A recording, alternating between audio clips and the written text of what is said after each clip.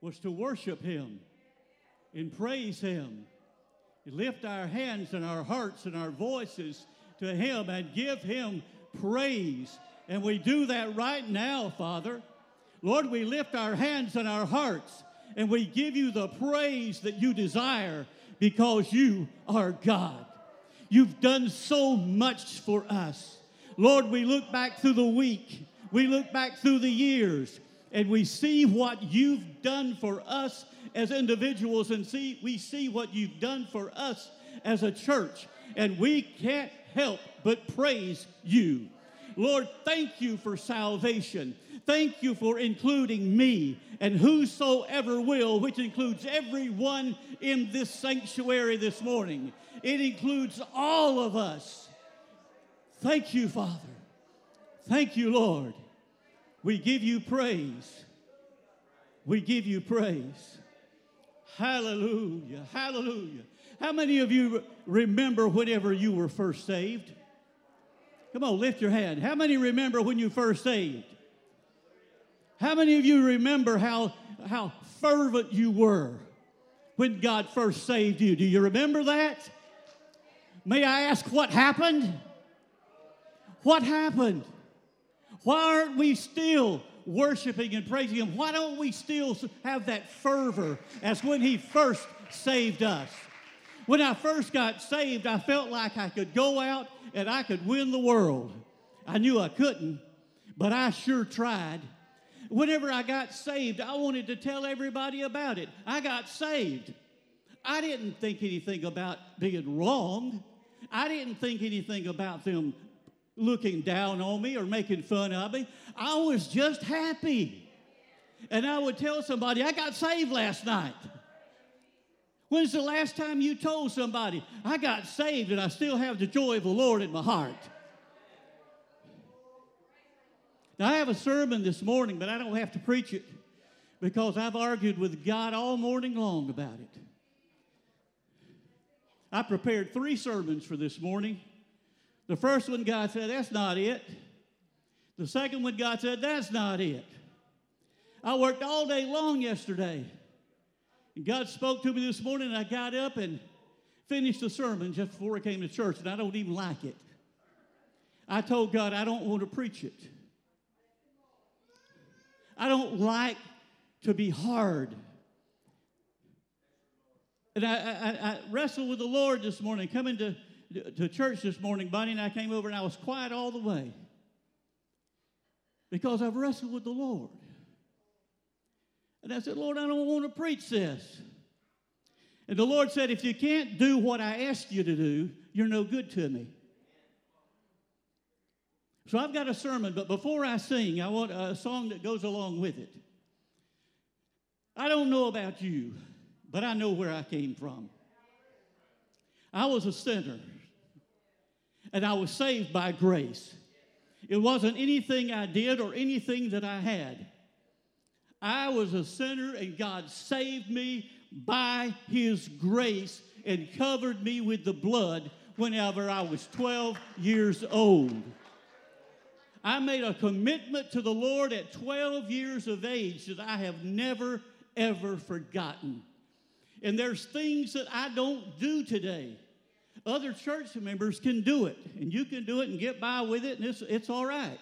I won't condemn you, but I told God, I will not do so-and-so if you will save me and help me to get over it. And that's why I don't do some of the things that other people do, because it was a promise I made to God. I made David, and I took it serious. I still take it serious. But I remember when He saved me, and He saved me by His grace. I came from the housing projects over here, not far from here, over on Bryan Street. I lived in the housing apartments. Some people look down on that, but this church took me in when I was small. My dad was in a wheelchair. And us boys, 3 of us, we would push him to church. We came to this church in the old part over here. And this church just loved us and took us in. And then things happened. My dad died. My mother left us when I was 6. My dad died when I was 12, and I had no idea what I was going to do.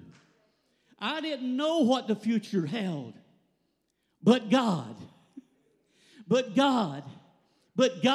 knew what the future held.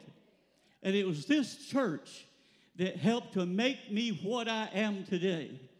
Whenever I preached overseas, I can't help but think about the Ward Street Church of God.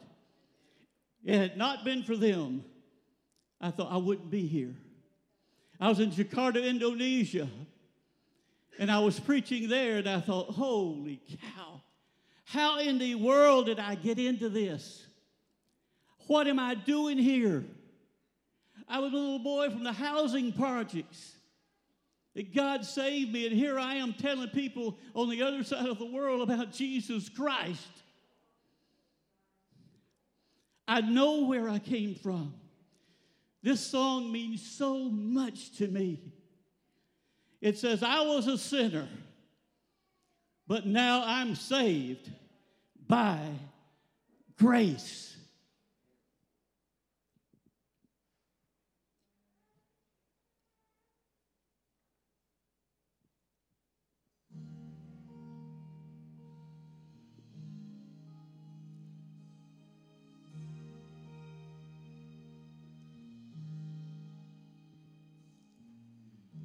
If you could see where I once was, if you could go with me back to where I started from, then I know that you would see a miracle of love that took me in its warm embrace and made me what I am today. I was a sinner, but now I'm saved by grace. I was a sinner, but I'm saved by grace. When I stood condemned to death, he took my place. And now I live and breathe in freedom. With each breath of life I take, I'm loved and forgiven. I'm back with the living. I was a sinner, but now I'm saved by grace.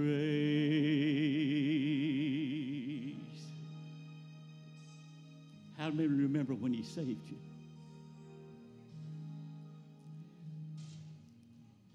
How could I boast of anything I've ever said or done? How could I dare to claim as mine all the victories my God has won?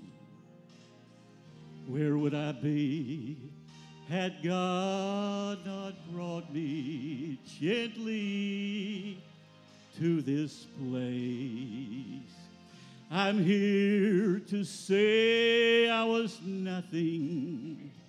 I was a sinner, but now I'm saved by grace.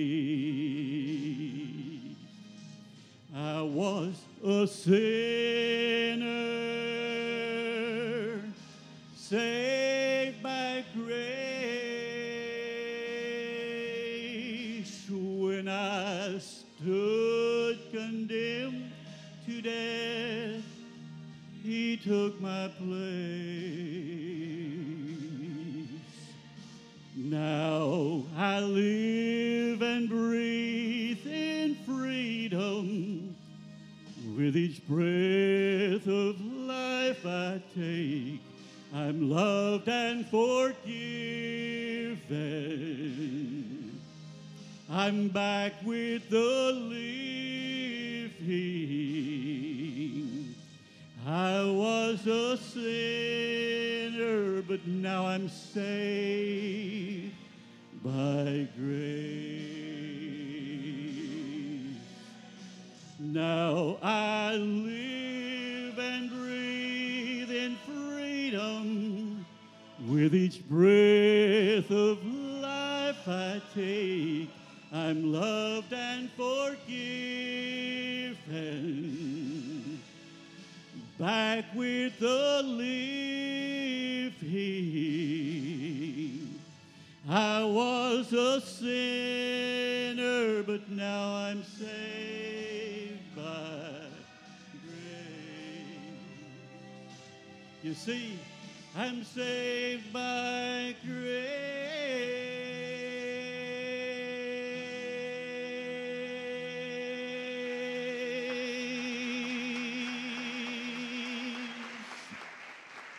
And that's where all of us are.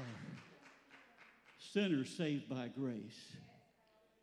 I want to speak to you on a subject this morning. It says impossible, but God. Impossible, but God. In Ephesians 2, verses 4 and 5, it says, but God, being rich in mercy because of the great love with which he loved us, even when we were dead in our trespasses, he made us alive together with Christ. By grace, you have been saved. Not anything that you've done, not by any works, but simply by grace. Two of the greatest words that you'll find are found in the scriptures that says, but God. Some 31 times you'll find it, but God. It's full of the gospel. For sinners like you and sinners like me who are lost, completely unable to save ourselves. We were in rebellion, so the Bible tells us. But these words, but God. We were sinners, but God. Jesus gave his life for us, and no longer do we have to live in sin anymore. These two words are great. Once we were dead to our real love for God, we were buried in our own compounding and disorienting blindness. But God, once we were deceived by our own lust, our own glory, our own self-determination. But God, once we lived enslaved with the passions of our own fleshly desires. But God, once we were God's enemies. But God being rich in mercy.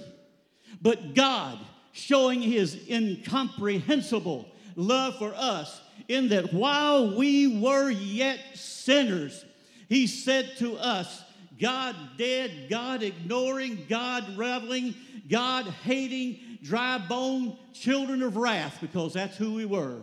But he said, live. I want you to live. Like Ezekiel in the valley of dry bones, when God breathed on them and brought them back to life, he said, this old sinful dead body, he said, I want you to live. Live for what? Live for true beauty. Live for true glory. Live for true hope. Live for true pleasure. Live for true joy. Live for God and live forever. So it tells us in John 3:16. And he did this simply by taking our God-deadening, God-ignoring, God-rivaling, God-hating, God-wrath-inducing sin and placing every bit of it on his Son. And he became our sin on the cross. And then he said, die. Told us to live. But the sins that were placed on him, he had to die.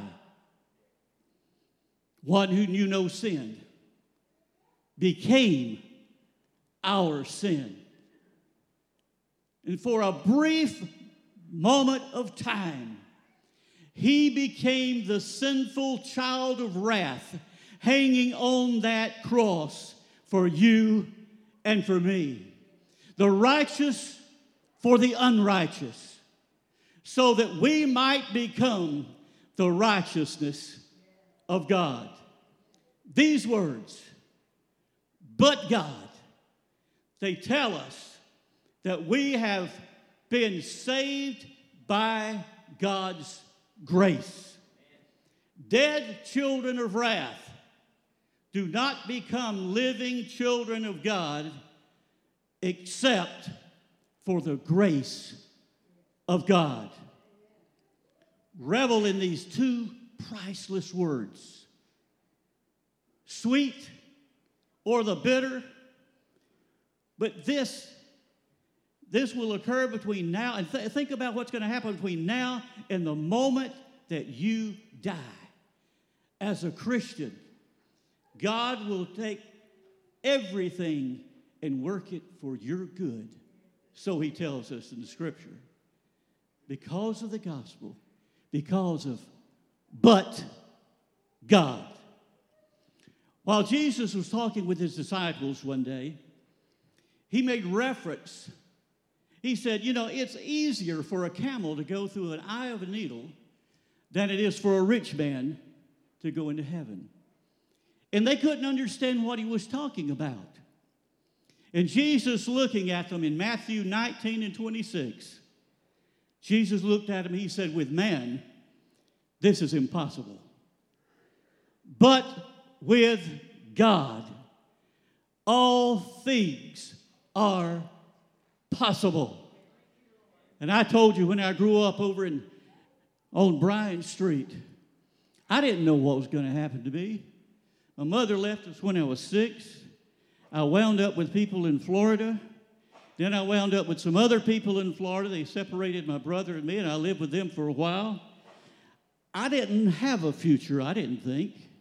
And then they gave me back to an uncle that was there. And then finally we got back to my dad that lived here in Douglas, and he was in a wheelchair. And then when I turned 12 years old, my dad died. And my heart was broken because I didn't know what was going to happen. I didn't think I had a future. I couldn't see anything. I couldn't, like Paul, I looked through a glass darkly. I didn't know what was going to happen. But this church took me in. I wasn't a Christian when that happened, but that same year at the age of 12, I gave my heart to the Lord. And I was sitting in the old congregation over here, and we were in the middle row. Larry Cheney and I were sitting back there about 4 or 5 rows from the back. I have no idea what the preacher preached. I don't know. We like to cut up and talk. We like to do a lot of things, but there was something about that morning, and when the altar call was given, I was 12. Larry was 14. I looked up to him. He was an adult. But right in the middle, the altar call was given, and he turned and looked at me. He didn't say, Coleman. He didn't call me or get my attention. He said, Coleman, don't die and go to hell. That's all he said. And at that moment, at 12 years old, it dawned on me that if I didn't give my heart to the Lord, that's exactly where I was going. And I remember coming down to the altar, and I remember praying. And I remember them praying with me. Mary Frances Barrington, right there, arms around me, praying with me. Oh, Sister Wooten, bless her heart, right there praying for me. And I prayed through that morning, and something happened that I've never forgotten. Nobody looked at me and said, Coleman, you got saved this morning. Nobody did that. They asked me, I remember Sister Barrington saying, Coleman, what happened this morning? I said, God saved me. I knew it. It happened. And this church just sort of, took me in. I love Larry like a brother. He is my brother. Larry's dad. When we were at the funeral home, and it was the night before the funeral taking place for my dad, and I remember O.E. Cheney, Buddy Cheney, coming up to me, and he put his arms around me. He said, boys, he looked at us. He said, boys, don't you worry about a thing. Because if something is not worked out for you, you're going to come live with us. Now, he had 3 kids of his own. He said, you can come live with us. I've never forgotten that. This church took food to us. They had clothing. They'd come get us and take us out to eat. They'd come get us and take us out to their house. We'd spend the whole weekend sometime out at Larry's house, and we'd pick out the pecans and work around there and goofed off and plowed the goats and rode the mule and pulled logs and, but the church took us in. They didn't say, well, they're from the old apartments over there, the poor people called us poor. And they didn't say, it didn't matter. They just took us in. And I'll never, ever forget it. I didn't know how I was going to move forward when my dad died. I didn't know what was going to happen. But the thing that bothered me so bad was I didn't know how all this was going to end. What's the future? How is it going to end? What's going to happen in the future? The church is the same way. Against overwhelming circumstances, against emotional struggles, thin finances. Sometimes people in the church, the doctor gives them a new diagnosis, and it's not very good. And we often look at it and we say, well, there's no way out. There's no way. And we're left wondering, how is all this going to end? We have troubles in the church sometimes. This church has had its share of them through the years. And at the time you wonder, how is all of this going to end? But God comes on the scene. You see, God doesn't just redeem us for himself. He redeems our stories. He redeems our testimonies. He redeems our tears for him. And we're left wondering sometimes, how will it end? What the enemy means to destroy us and to harm us, to split our faith, to split our churches, God means for good.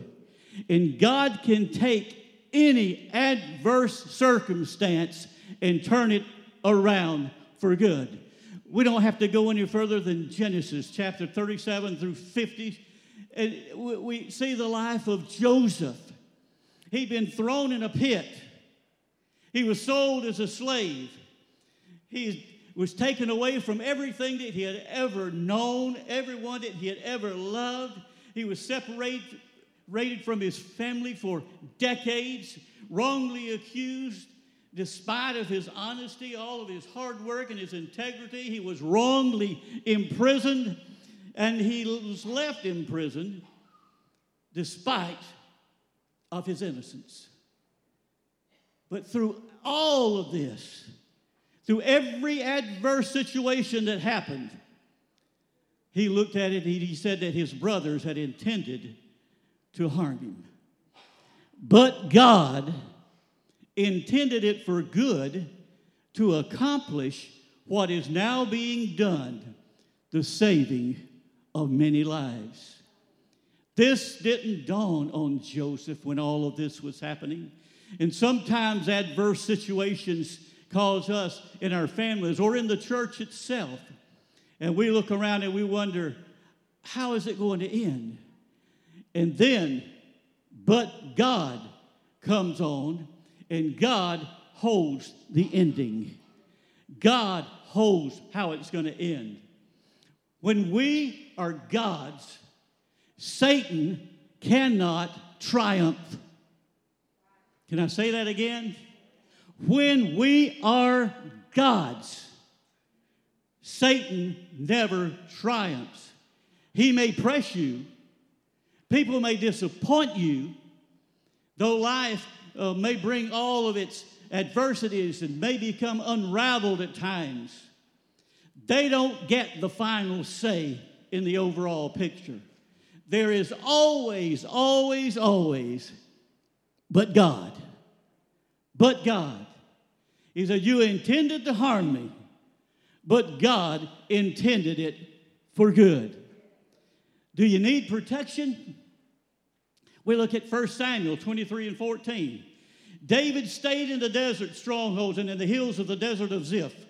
Day after day, Saul searched for him, but God did not give David into his hands. You need protection. You need God. Are you fighting a battle? 2 Chronicles 20 and 15, he said, listen, all of you of Judah and you inhabitants of Jerusalem and you, King Jehoshaphat, thus says the Lord to you, do not be afraid. Don't be dismayed because of this great multitude coming against you, for the battle is not yours, but God's. Are you feeling weary? Go to Psalm 73 and 26. My flesh and my heart may fail, but God is the strength of my heart and my portion forever. Do you feel like you're in a pit sometimes? Jonah did when he disobeyed God in Jonah 2 and 6. To the roots of the mountains I sank down. The earth beneath barred me in forever. But you, O Lord my God, brought my life up from the pit. Are you worried about death? Acts 2 and 24, they're talking about Jesus, but God raised him from the dead, freeing him from the agony of death because it was impossible for death to keep a hold on him. Acts 3 and 15, you killed the author of life, but God raised him from the dead. Acts 13, 29 and 30, when they had carried out all that was written about him, they took him down from the cross and laid him in a tomb. But God raised him from the dead. Are you worried about being alone? Acts 7 and 9. And the patriarchs, jealous of Joseph, sold him into Egypt, but God was with him. Concerned about recognition for the work that you're doing, about other people seem to get all the credit all the time. Paul said, I planted, Apollos watered, but God gave the increase. These verses tell us that our circumstances don't have the last word. This tells us that the enemy does not have the last word. This tells us that death and disease do not have the last word, because there is always but God. And when I didn't know what was going to happen in my life, all of a sudden, but God came on the scene and made a way and provided a way. And today I stand in this pulpit, not just because of what God has done for me, but because of what this church has done for me also. The good news is, and we find out through all of this, holiness is not the way to Jesus. Jesus is the way to holiness. That's what it tells us. Now, I get to the part that I told you I wrestled about. I wrestled with the Lord because God has given me a word for this church, and I don't say that lightly. It bothers me. I don't ever recall standing in a pulpit anywhere I've been and saying, God has given me a word for this church. But He has.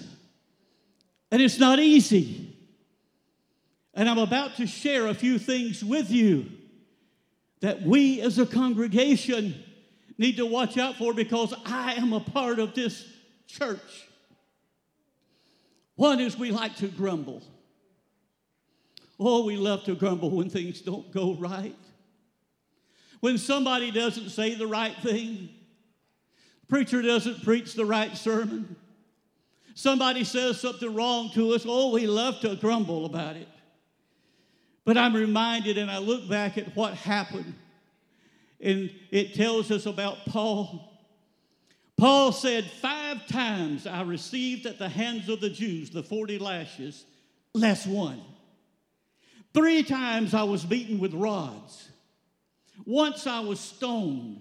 3 times I was shipwrecked. A night and a day I was adrift at sea. On frequent journeys in danger from rivers and danger from robbers, danger from my own people, danger from Gentiles, danger in the city, danger in the wilderness, danger at sea, danger from false brothers, in toil and hardship, through many a sleepless night, in hunger and thirst, often without food, in cold and exposure, and apart from other things, there is the daily pressure of my anxieties for all of the churches. This is what Paul said in 2 Corinthians 11:24-28. How was your day? Paul went through all of this. Did you know that he went through all of these bad experiences, but he didn't stay there? He didn't let those experiences get him down. He didn't let it bother him. Paul went on in Philippians 4:8. He said, indeed, I count everything as lost because of the surpassing worth of knowing Christ Jesus my Lord. For his sake I have suffered the loss of all things and count them as rubbish in order that I may gain Christ. In other words, all of these things that happen to me is nothing. It's nothing because Christ is worth it all. Do we focus more on the past, or do we look to what God can do in the future? I'm not saying don't look at the past. We have to look at the past to see where we've come from. We have to take the failures of the past and make sure we don't repeat them. But Paul wrote most of his writings while he was sitting in jail. And sometimes we think we have it bad.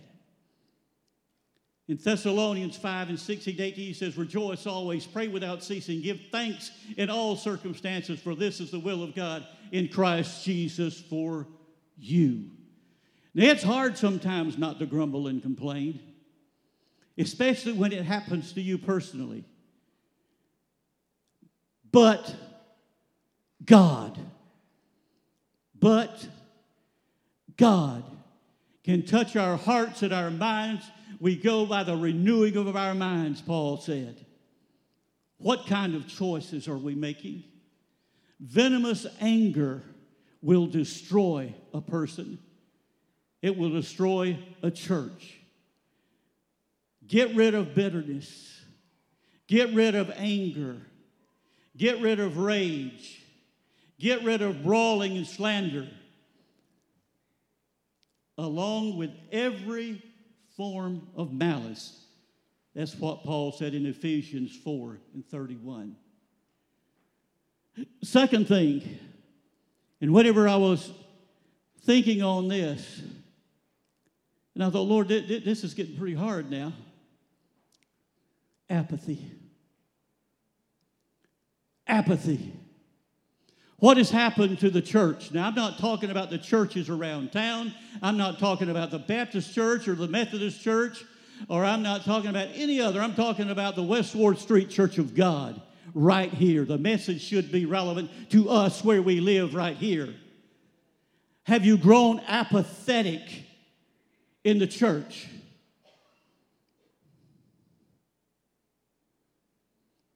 We want to voice our opinions, and we want to give our instructions.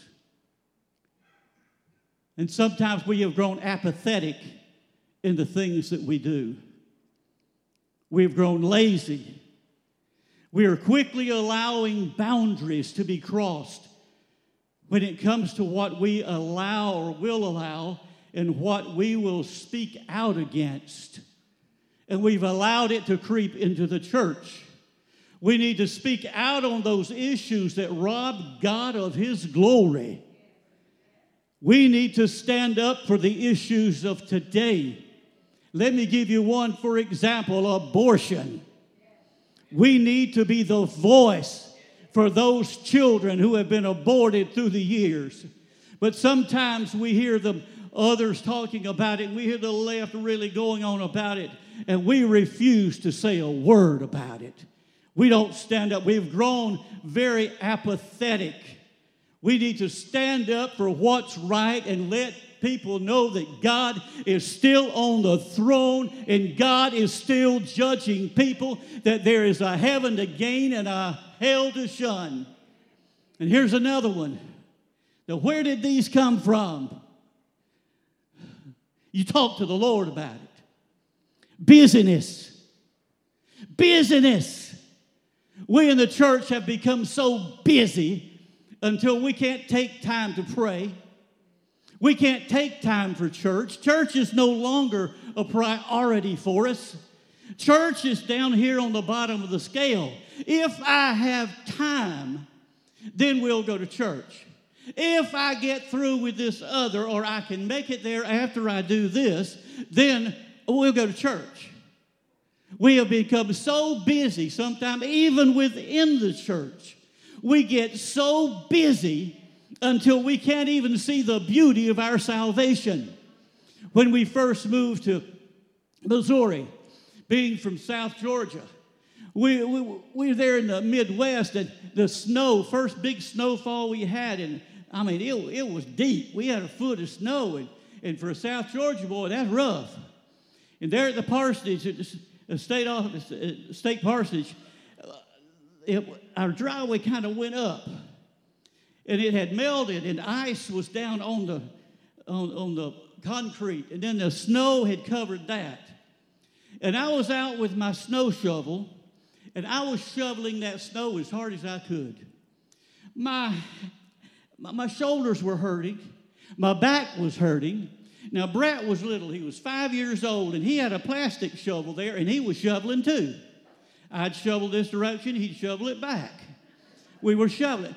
But I got so tired, and after a while, Brett looked at me and he said, "Daddy, you know what I think we ought to do?" I said, "No, babe, what do you think we ought to do?" He said, "I think we ought to stop what we're doing and we ought to thank God for this beautiful snow." It wasn't until then I looked around me.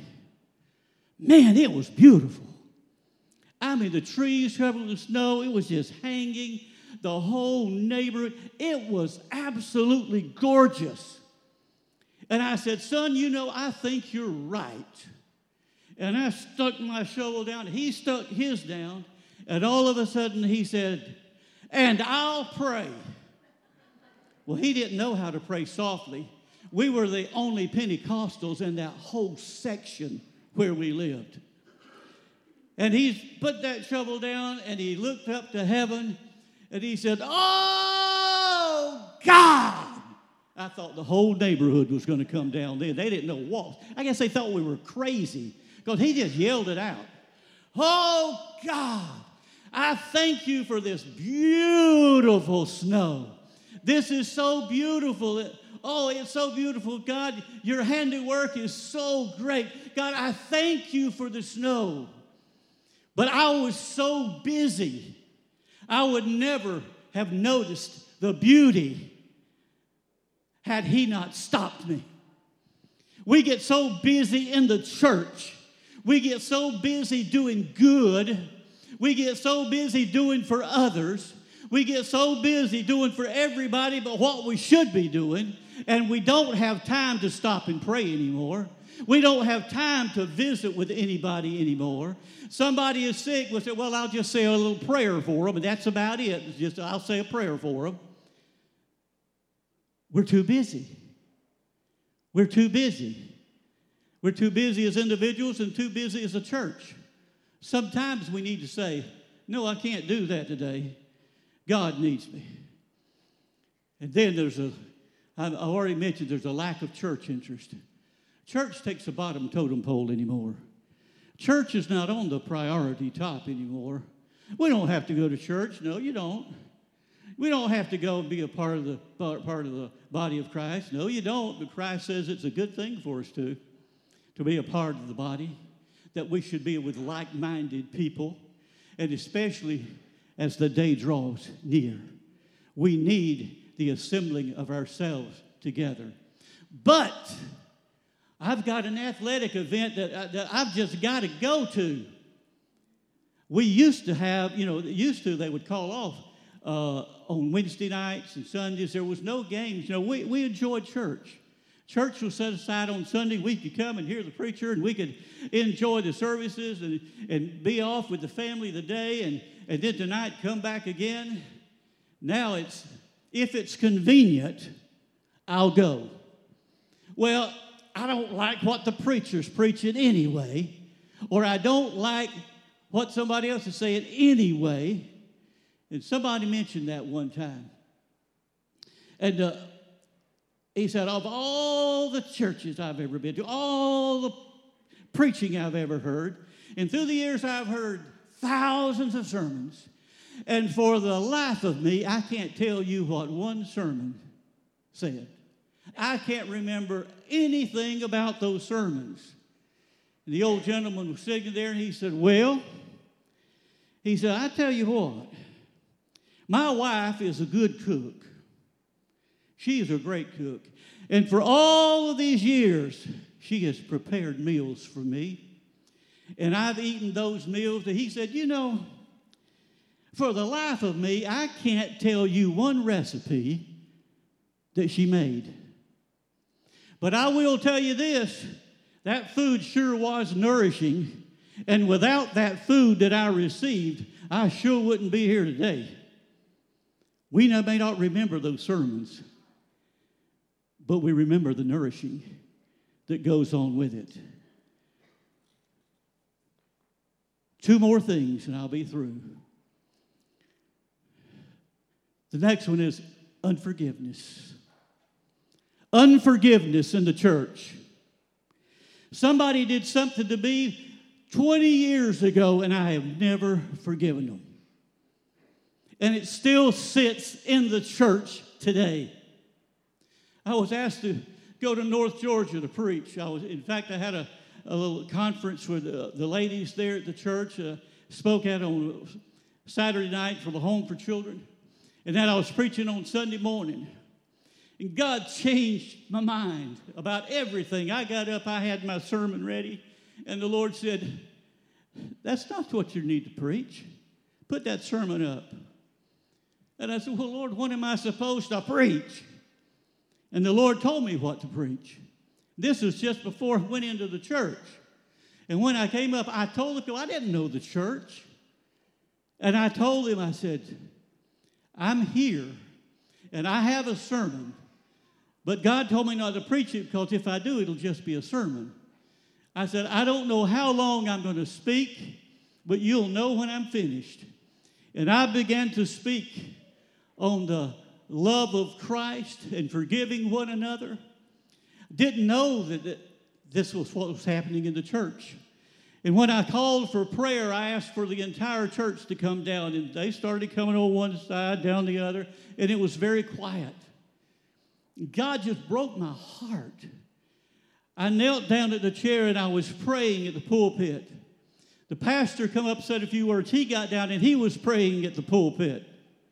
We were both praying.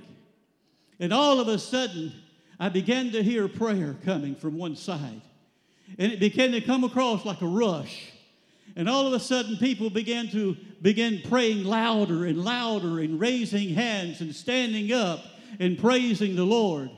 But after it was all over, the pastor come up and said, do you have any idea what just happened? I said, no. I know I didn't do a very good job preaching. He said, it wasn't your preaching that did it. It was your obedience that did it. He said, a year ago, the piano player ran off with the pastor. And he said, we've been here and we've been trying for a year to have a breakthrough in this church, and we haven't had it. We just came out of revival and nothing has happened. He said, but what happened this morning was People come in, they would sit on one side and the others would sit on the other, and they never talked to one another. They would get up and leave. They had no fellowship, and you could tell it. He said what happened this morning was the love of God saturated this place, and the chains fell off, and people who had enmity against others, all the chains were broken, and they began praying with each other. There's unforgiveness. You get hurt by the church. You get hurt by church people. Oh, you get hurt by church people a lot more than you do than people outside the church. They say something, do something, whatever. Oh, E. Cheney came to me one time at the altar in the old building over here. And we were at the altar, and he came to me. He said, son, and that's what he always called me. He said, son, I owe you an apology. And he was crying. I said, you don't owe me an apology. He said, oh, yes, I do. I owe you an apology. He said, I talked about you, and I ran you down, and I thought so-and-so. And he said, I was wrong. I've been praying, and God showed me I was wrong. Will you forgive me? I said, there's nothing to forgive. He said, you don't understand. There is. I need you to forgive me. I said, consider that you are forgiven. And we hugged each other's neck, and we cried, and we snotted, and everything else. But God blessed. God bless. We need that in the church, and I'm talking about the West Ward Street Church of God. From just my being here in a short time, I hear these talk or that. I mean, there are people that's been hurt. How often do you go to them and say, hey, I just want you to know that I love you so much. Forgive me for talking about you. Or forgive me for way back there for hurting you. The last one.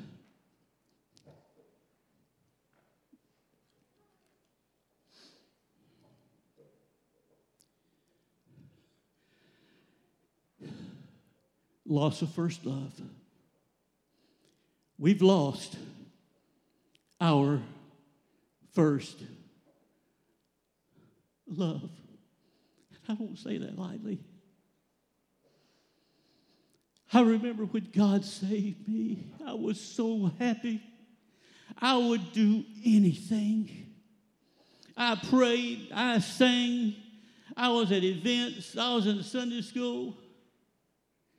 I loved church. I couldn't wait till I got back. How many of you remember your first love? We've wandered away from our first love, and it's not there. God help us to go back. The church at Ephesus, the church of Ephesus had admirable qualities, but it had one tragic flaw. Christ commended them for their good works, for their perseverance, and for their church discipline. In verse 4, he says, nevertheless, I have this against you, that you have left your first love.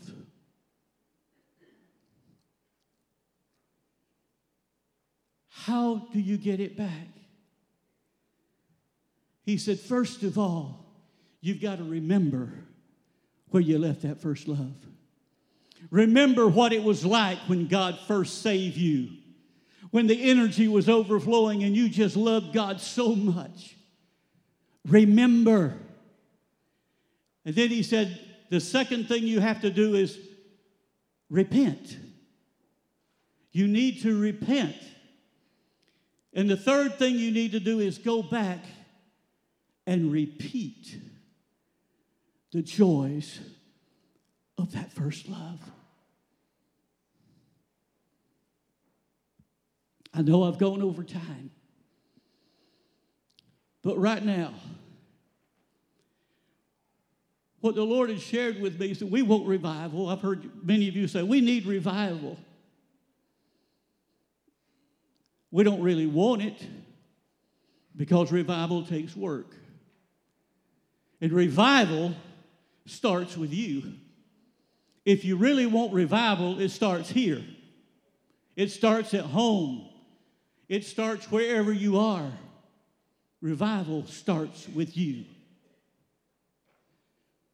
Does the Ward Street Church of God want revival? Do we want to get back to our first love? I'll tell you, but God. But God. And whenever we say, but God intervened, the church at Ephesus, but God intervened. They went back to their first love. How bad do you want revival? I want to see people healed. I want to see things happen. I want to see God's presence. I want to see us loving one another and loving Him. And it will not happen until we have revival in our individual hearts. It starts here. And I'm going to ask you, if you want revival, if you want God to bless you and take you back to your first love, I want you to get up from where you're sitting and I want you to come around this altar. And I want you to pray.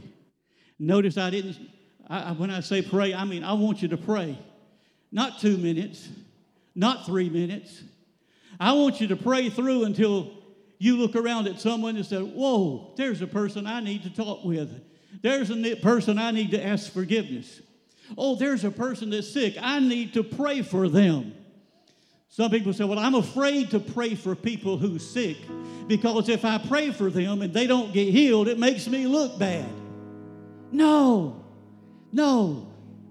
Whenever I pray for people, God says, pray for so-and-so. They're sick, no matter what it is. Once I pray for them in Jesus' name, I've done my part. The healing is up to Him.